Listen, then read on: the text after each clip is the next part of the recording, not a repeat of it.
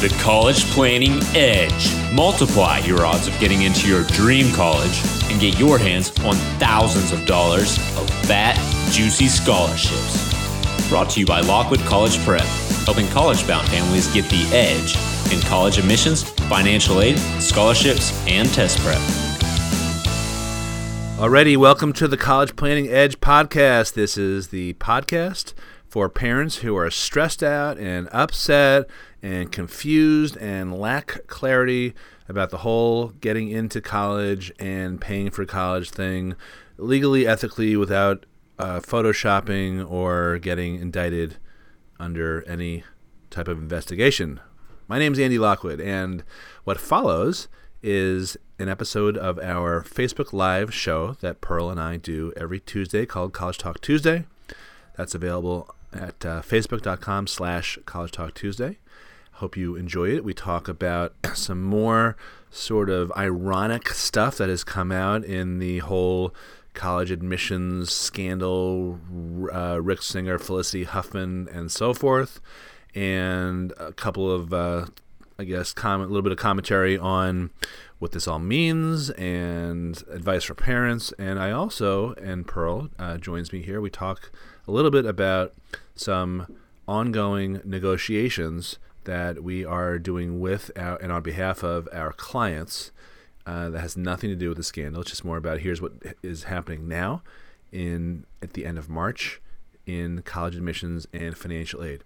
So I hope you enjoy it. Please subscribe to us on iTunes or wherever you hear this podcast. Please leave us a rating, preferably glowing, 5-star.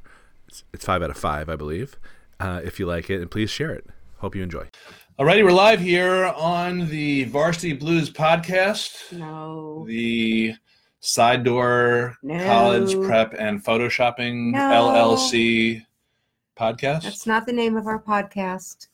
Oh, I beg to differ. Okay, just kidding. Pearl and Andy Lockwood here with our Facebook Live and podcast. Because we're going to be using this recording. So College Talk Tuesday comes to you every Tuesday at 12 p.m., even though we were on technically at 11:58. Never happen again. Probably not. Might.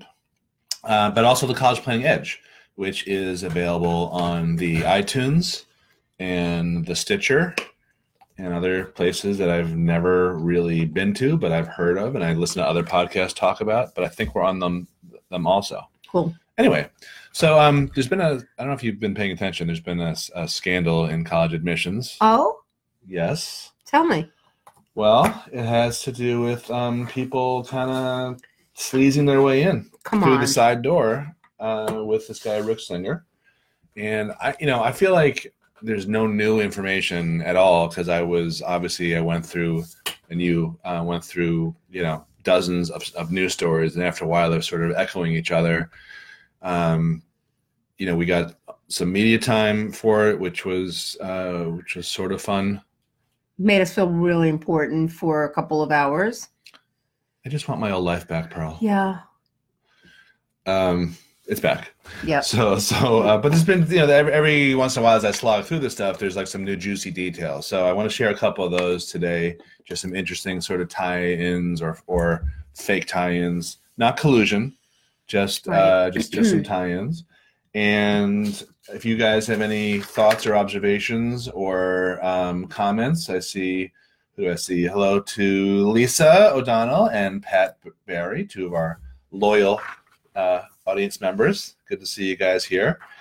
So I thought one thing was kind of funny that, to drum up business, Rick Singer, and by the way, so we're going to talk a little bit about the scandal just to, kind of.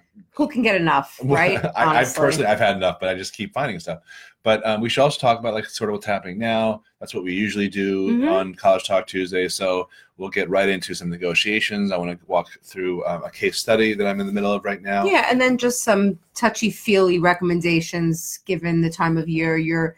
If you're a graduating 2019 student, you're going to be sending a child off to school in the near future, and there's besides financing discussions that need to be had in terms of paying the bill, And when does that come out? And when do we know? And so we pretty much know that the housing deadline is largely May 1st. Are you going into that whole? I started to go into a spiel. Well, this was sort of like the beginning. Here's what we're going to talk about. Yes. Okay. So I'll circle back to that. Yeah. I'm going to monopolize the rest of the 30 minutes. I did. I felt it as I started to do it, and I was like, well, he'll stop me when he's ready. See, this is the problem. I am not your snowplow husband. I am not going to clear the way for you. You're going to call me on my stuff. There's accountability here. You just have to internalize it. You are a celebrity. I saw you on CBS. You have to step up your game. Don't rely on outside forces. Okay. That is the overarching message here, isn't it? Perhaps. Each of our episodes, I feel like, has so many different your insides, not the outsides. Interwoven themes. It's kind of hard sometimes to tell where we're going with this. Indeed. So back to Rick Singer, as I started to talk about. So this, I thought this was kind of funny. You know, he did a lot of speaking, as do I, to different groups. I try to get you to come, but you hate coming because Pearl kind of gets sleepy around 7 to 8, somewhere in there for first sleep. Then she gets up at 2. And then, okay. Anyway, so he did a lot of sort of big financial firms, and which I've done a few of those also. So he spoke to Oppenheimer, he spoke to Morgan Stanley, and a few other places. I've spoken to Morgan Stanley, Wells Fargo, just different local branches and all that. So the title of his talk? Gosh. No. Raising a Balanced Child in an Affluent Environment. I think it's funny. I think that's funny. Here's another irony before we get into what a balanced child means. So Felicity Huffman, one of the celebrities caught up in this. She seems so normal. Assuming you haven't been hiding in a cave, you know that she's one of the people. Nice. I think she is nice. That's my overall impression. That's her peers, including David Mamet, the playwright. The playwright? Yeah, that David Mamet. Okay. Yeah. Always be closing, Pearl. Glenn Ross, famous line. Nice. So he thinks very highly of her, and he had an interesting quote also. So anyway, the tie-in that I thought was very interesting is, she was not exactly like a lot of the parents are very high-achieving people who clawed their way up, or very high achievers in other, not just the worlds of finance and business, but also like Phil Mickelson, who has not been implicated in any way for anything unseemly, like no donating, just regular college advising stuff that he hired Rick Singer for. Joe Montana, one of the greatest quarterbacks of all time, after Tom Brady, who is the greatest of all time. But one of the interesting, I thought, sort of quotes that I came across or angles is that these parents who were very high achieving and motivated and all that, instead of letting their kids acquire those skills and characteristics themselves, snowplowed, not helicopter, but snowplowed all of the obstacles that would have been preventing them or hindering them perhaps in their achievement in their lives. So that's one of the ironies. Another irony, which I know you like to talk about, so I think we should. Yeah. Another irony is that Felicity Huffman, her grandfather, was actually a founder of Morgan Stanley. Like, she's not from an underprivileged background, so that's one thing. She's not, but she's a high achiever. But Rick Singer spoke to some Morgan Stanley branches. Her grandfather was involved founding them. I thought that was kind of interesting. Just a little food for thought there. A little Jeopardy-esque piece of trivia. Yeah. So David Mamet had a sort of a letter of support, sort of, for William H. Macy, who has yet to be implicated, apparently, and Felicity Huffman, that kind of pointed out that, and I agree, actually, is that apparently he had some sort of experience with admissions offices at elite schools, and he thinks the whole process is unfortunate and corrupt and a joke. But he was almost kind of letting Macy and Huffman off the hook by saying they were just overzealous. They had a lack of judgment, which I think is true, but very generous, a little more generous than than I would have given him. Right. Yeah. So those are my thoughts on that. Let me see. We got some comments coming in. Well, I don't think he cares, right? So I see Margaret Barry Sharp and Pat Barry. They're her sisters, I believe. That's funny. Saying hi to each other. And Margaret saying, "How about those low achievers?" You know what? There's no one applying to college who's a low achiever. Or, everyone's fabulous, and everyone's a leader. So I don't know what you're talking about. There's a place for everyone, and that's the God's honest truth. That's true. Yep. So I thought something else that was kind of neat that I'm going to put in my newsletter at more length, the College Planning Edge newsletter. That so I was on Fox with Neil Cavuto a few times, and then it was over. And I, kind of came down from that giddy attention, and I went to my mailbox last Friday and saw an envelope, from Fox News. And I was thinking, oh man, I shouldn't be, maybe it's like a cease and desist letter I'm using because I'm using the video of me, all over the place to promote myself shamelessly. And instead it was a personal note. I'm sure his secretary typed it up. I don't see him doing this over his laptop, but it was very chatty and friendly and nice and thanking me for coming in, a bunch of times. And he signed it. And I was saying to myself, first of all, I felt like that was like the coolest thing. And, I was on cloud 9 for about 8 minutes. And then I said, this is the type of thing that I always tell our clients and our kids to do when they meet with admissions officers or anyone, that they should acknowledge that, thank you for your time and all that. And here's a guy who had no reason to curry favor, with me as far as I could tell. And I'm not saying that in a self-deprecating way. I'm just saying like he's like a vice president of Fox. He's not just a media personality. Really? Yeah.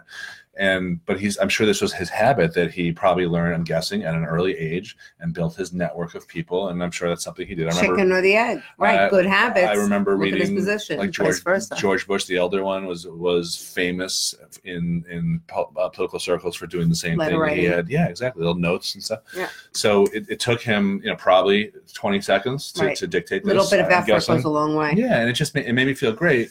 And that's, I think that's something that, frankly, I don't think we have our kids do enough. Like when they get a check from their grandmother, for $50 for their birthday or whatever. But it's like, it's a nice thing. And especially if you want something, not to make this less nice, but if you want something like to be admitted to a college and you want to stand out and you want to be impressive to the people that you met, it's a handwritten note. It's not an email. This made me feel great. Of course, I'm going to frame it along with the non-photoshopped photo. So that was something else I thought I would throw in there. Comments or thoughts?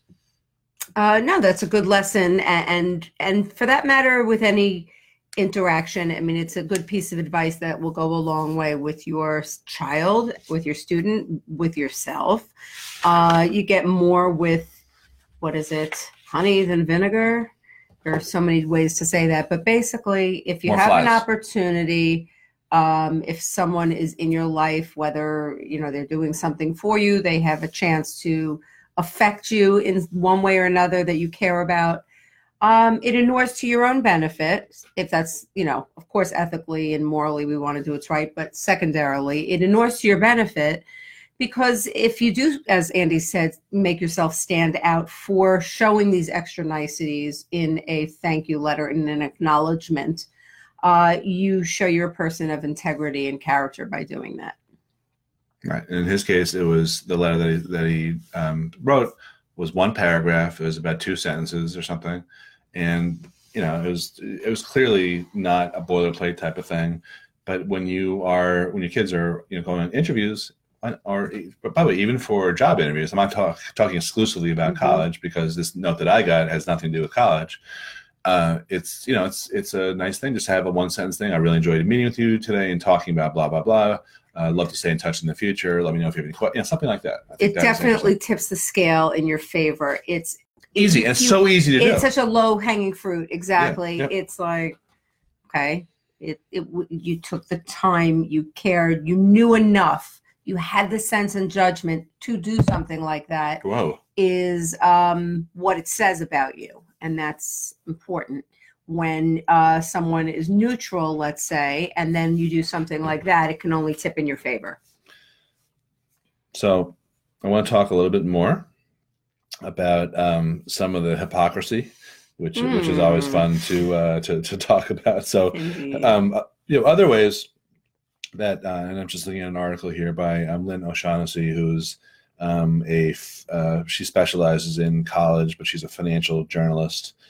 and she, was talking about some of the other ways that that admissions officers and college in general favors the ultra wealthy, so or just wealthy or mass affluent. So colleges favor students born on third base. This is an article she cited from the New York Times that 38 elite schools, including some of the ones caught up in the current scandal, have more students enrolled from the top 1% of the income scale than they do from the entire bottom of 60%. Oh, I'm not even saying that's wrong. I don't. This may be kind of controversial. I'm not sure that's wrong, but I mean it's morally wrong. I just think it's interesting. There's definitely an advantage if you are a full pay student, flat out, for most, not all, but most colleges, and this is kind of interesting. I remember seeing this, but I kind of blew it off. You know how a lot of schools are going test optional? Yeah. There's a very strong argument that even though that policy is done to sort of improve diversity and all that, it actually favors affluent families. It has one of these sort of freakonomic, sort of counterintuitive effects because it helps kids with crappy test scores from rich families get in. Oh. So the schools don't have to report lower test scores. I thought that was very funny. That is funny. And I thought that the most interesting thing was, which I've always kind of mused about, when you're filling out a common application, there's a few sections in there that ask you about your parents and what they do for a living and all that. Why do you think that's there? Yeah. So that's why I don't think this is really that scandalous, other than the complicated, tangled web of deceit and lies that Rich Singer. Right, but in terms of what he was doing, it's just sort of like an extreme end of something that's already happening. So in terms of having a great tutor, take a test for someone in a test center in Canada or the West, flying into the West Coast or Arizona or whatever, that's all particularly diabolical, criminal. Yeah, downright criminal. Yeah, but it's not that far removed from this other stuff, as far as I'm concerned. From a lot of the other conduct that goes on anyway. Yeah. And it's a real bended curve.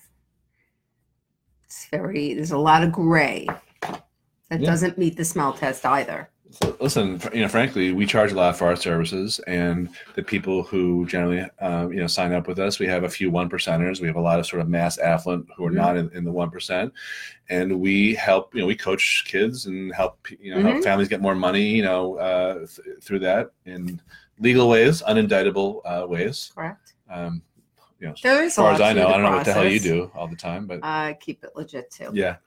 Although recently you have had a couple of people ask you to sign stuff on their behalf. Won't do it. And you're like, no, have you ever done that? Nope. I mean, have you done that? No.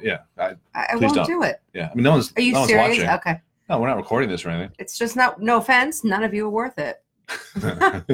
Why would be offended by that? No, there's an expedience, there's a convenience, but that doesn't outweigh the liability. No. Yeah. Exactly. So we're like mortally afraid of that stuff, I guess is what you're trying to say. Former prosecutor. Yes. Yeah. So, okay. So let's talk a little bit about negotiations. So we're in the middle of, we're just approaching like the peak negotiation season, meaning that most housing deposits have to be in by May 1st. Did you send our sons in, by the way? No, but I need to. Me too. Okay. And there's going to be a mass sort of flurry of activity here in our shop with trying to pit schools off against each other with offers and all that. By now, just about everyone has heard from every school. Yes, just about. And we like having maybe not. There's still some Ivies that are coming in a matter of days. I think the 28th might be the Ivy day.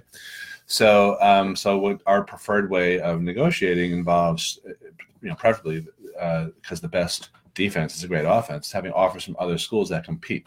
So I was talking to a client of ours, Rachel, about an hour ago, and her child got into a great regional, local-ish college. She's not local to us, and we have a private school, and she got about $35,000 off, which was great. Yeah. But some other schools, like the one in Boston who competes for the same types of kids, and Rhode Island and a few other schools, they came in anywhere from $3,000 to $10,000 better offers. So we're trying to use those offers to play off against the one that she's decided to go to the right place. Yeah. Wow. So that's part of what we're doing. I think we just wrapped up one for our clients who live in the city, and their son got into University of Chicago. So I don't know how much you were paying attention to the emails going back and forth.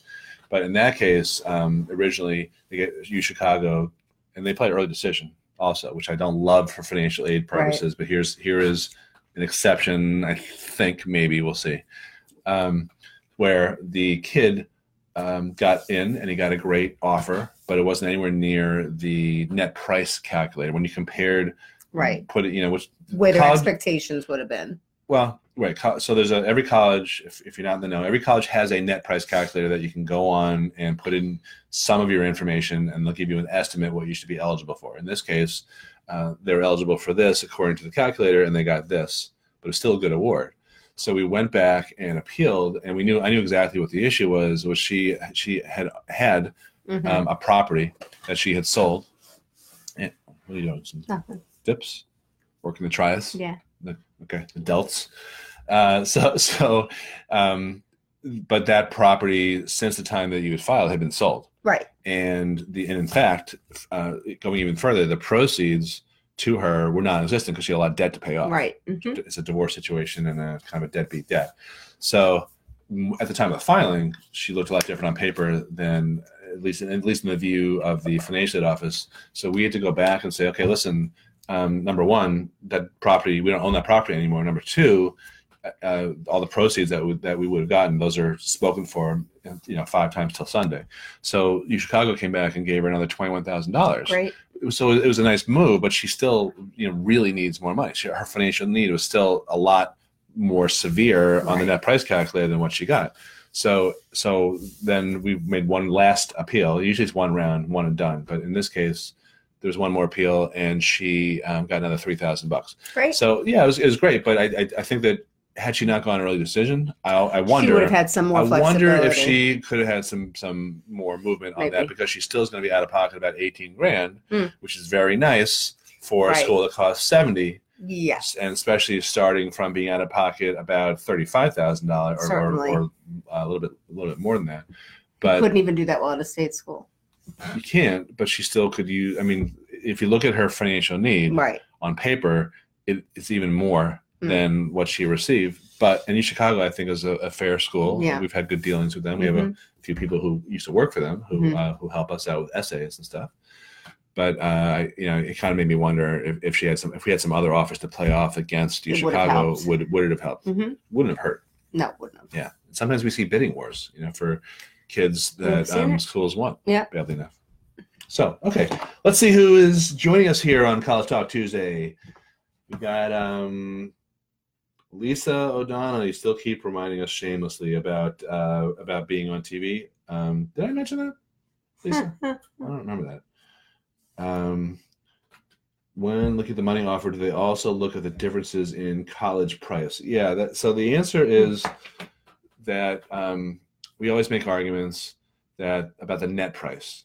So that would factor in the cost of attendance. So if two schools are relatively equal in terms of prestige or competitiveness, and one school gives a large award but the net price is still higher, that's not going to help if you're trying to negotiate against a school that gives a smaller award but the net price is lower. Right. So we always care about the net. It's the cost to go there less free money, not loans. That's what I call the net price. So we always make that argument. If the schools compete with each other, it's usually two private schools.